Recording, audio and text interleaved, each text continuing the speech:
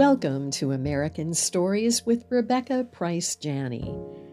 Today's podcast is a tribute to Queen Elizabeth II, whose death at 96 has taken place during her Platinum Jubilee year.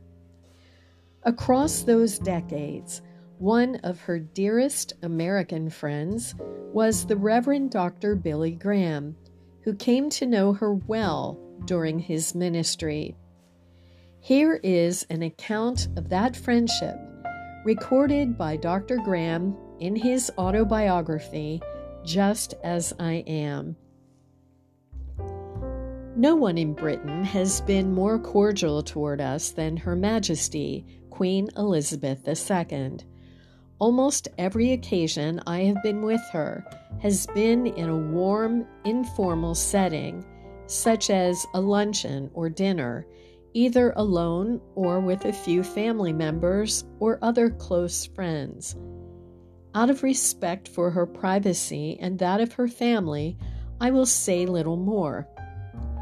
Her official position has prevented her from openly endorsing our crusade meetings, but by welcoming us and having me preach on several occasions to the royal family at Windsor and Sandringham, she has gone out of her way to be quietly supportive of our mission. She is unquestionably one of the best informed people on world affairs I have ever met. Part of that knowledge comes from weekly, in-depth briefings she is given by the Prime Minister, of course. But I have always found her highly intelligent and knowledgeable about a wide variety of issues, not just politics. Once, when visiting the royal family at Sandringham in 1984, Ruth and I walked past a woman wearing an old raincoat, Wellingtons, and a scarf. She was bent over fixing some food for the dogs. We thought at first she was one of the housekeepers, but when she straightened up, we saw it was the Queen. At the end of that visit, a doorman came up to the car just as we were departing. He had a box under his arm, which he handed to our friend who had come to pick us up. A brace of pheasants from Her Majesty the Queen for Mr. and Mrs. Graham, he said. All the way back to London, we debated what to do with them. Maurice suggested we take them to the hotel chef to be prepared and roasted. In the end, however, I decided that would be a waste. I asked Maurice to arrange for them to be stuffed by a taxidermist.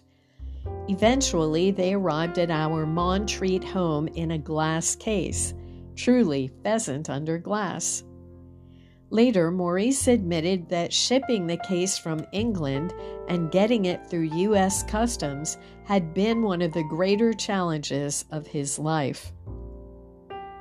On one occasion when I was in Great Britain, the Queen was preparing her annual Christmas address to be broadcast on television around the world.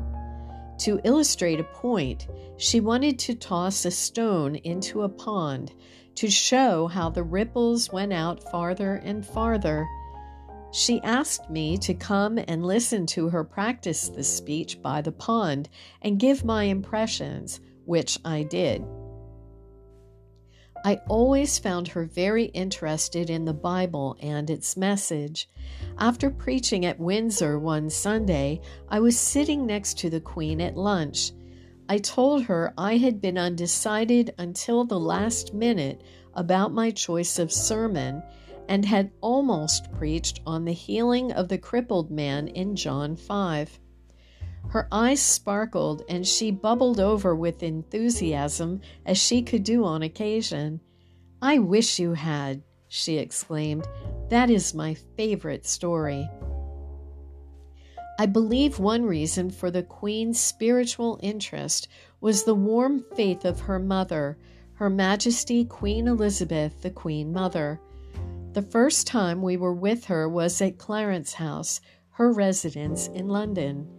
She had invited Ruth and me for coffee, and when we arrived, she greeted us warmly and introduced us to Princess Margaret. We were there about an hour, and within 5 minutes we felt relaxed because they were both so gracious.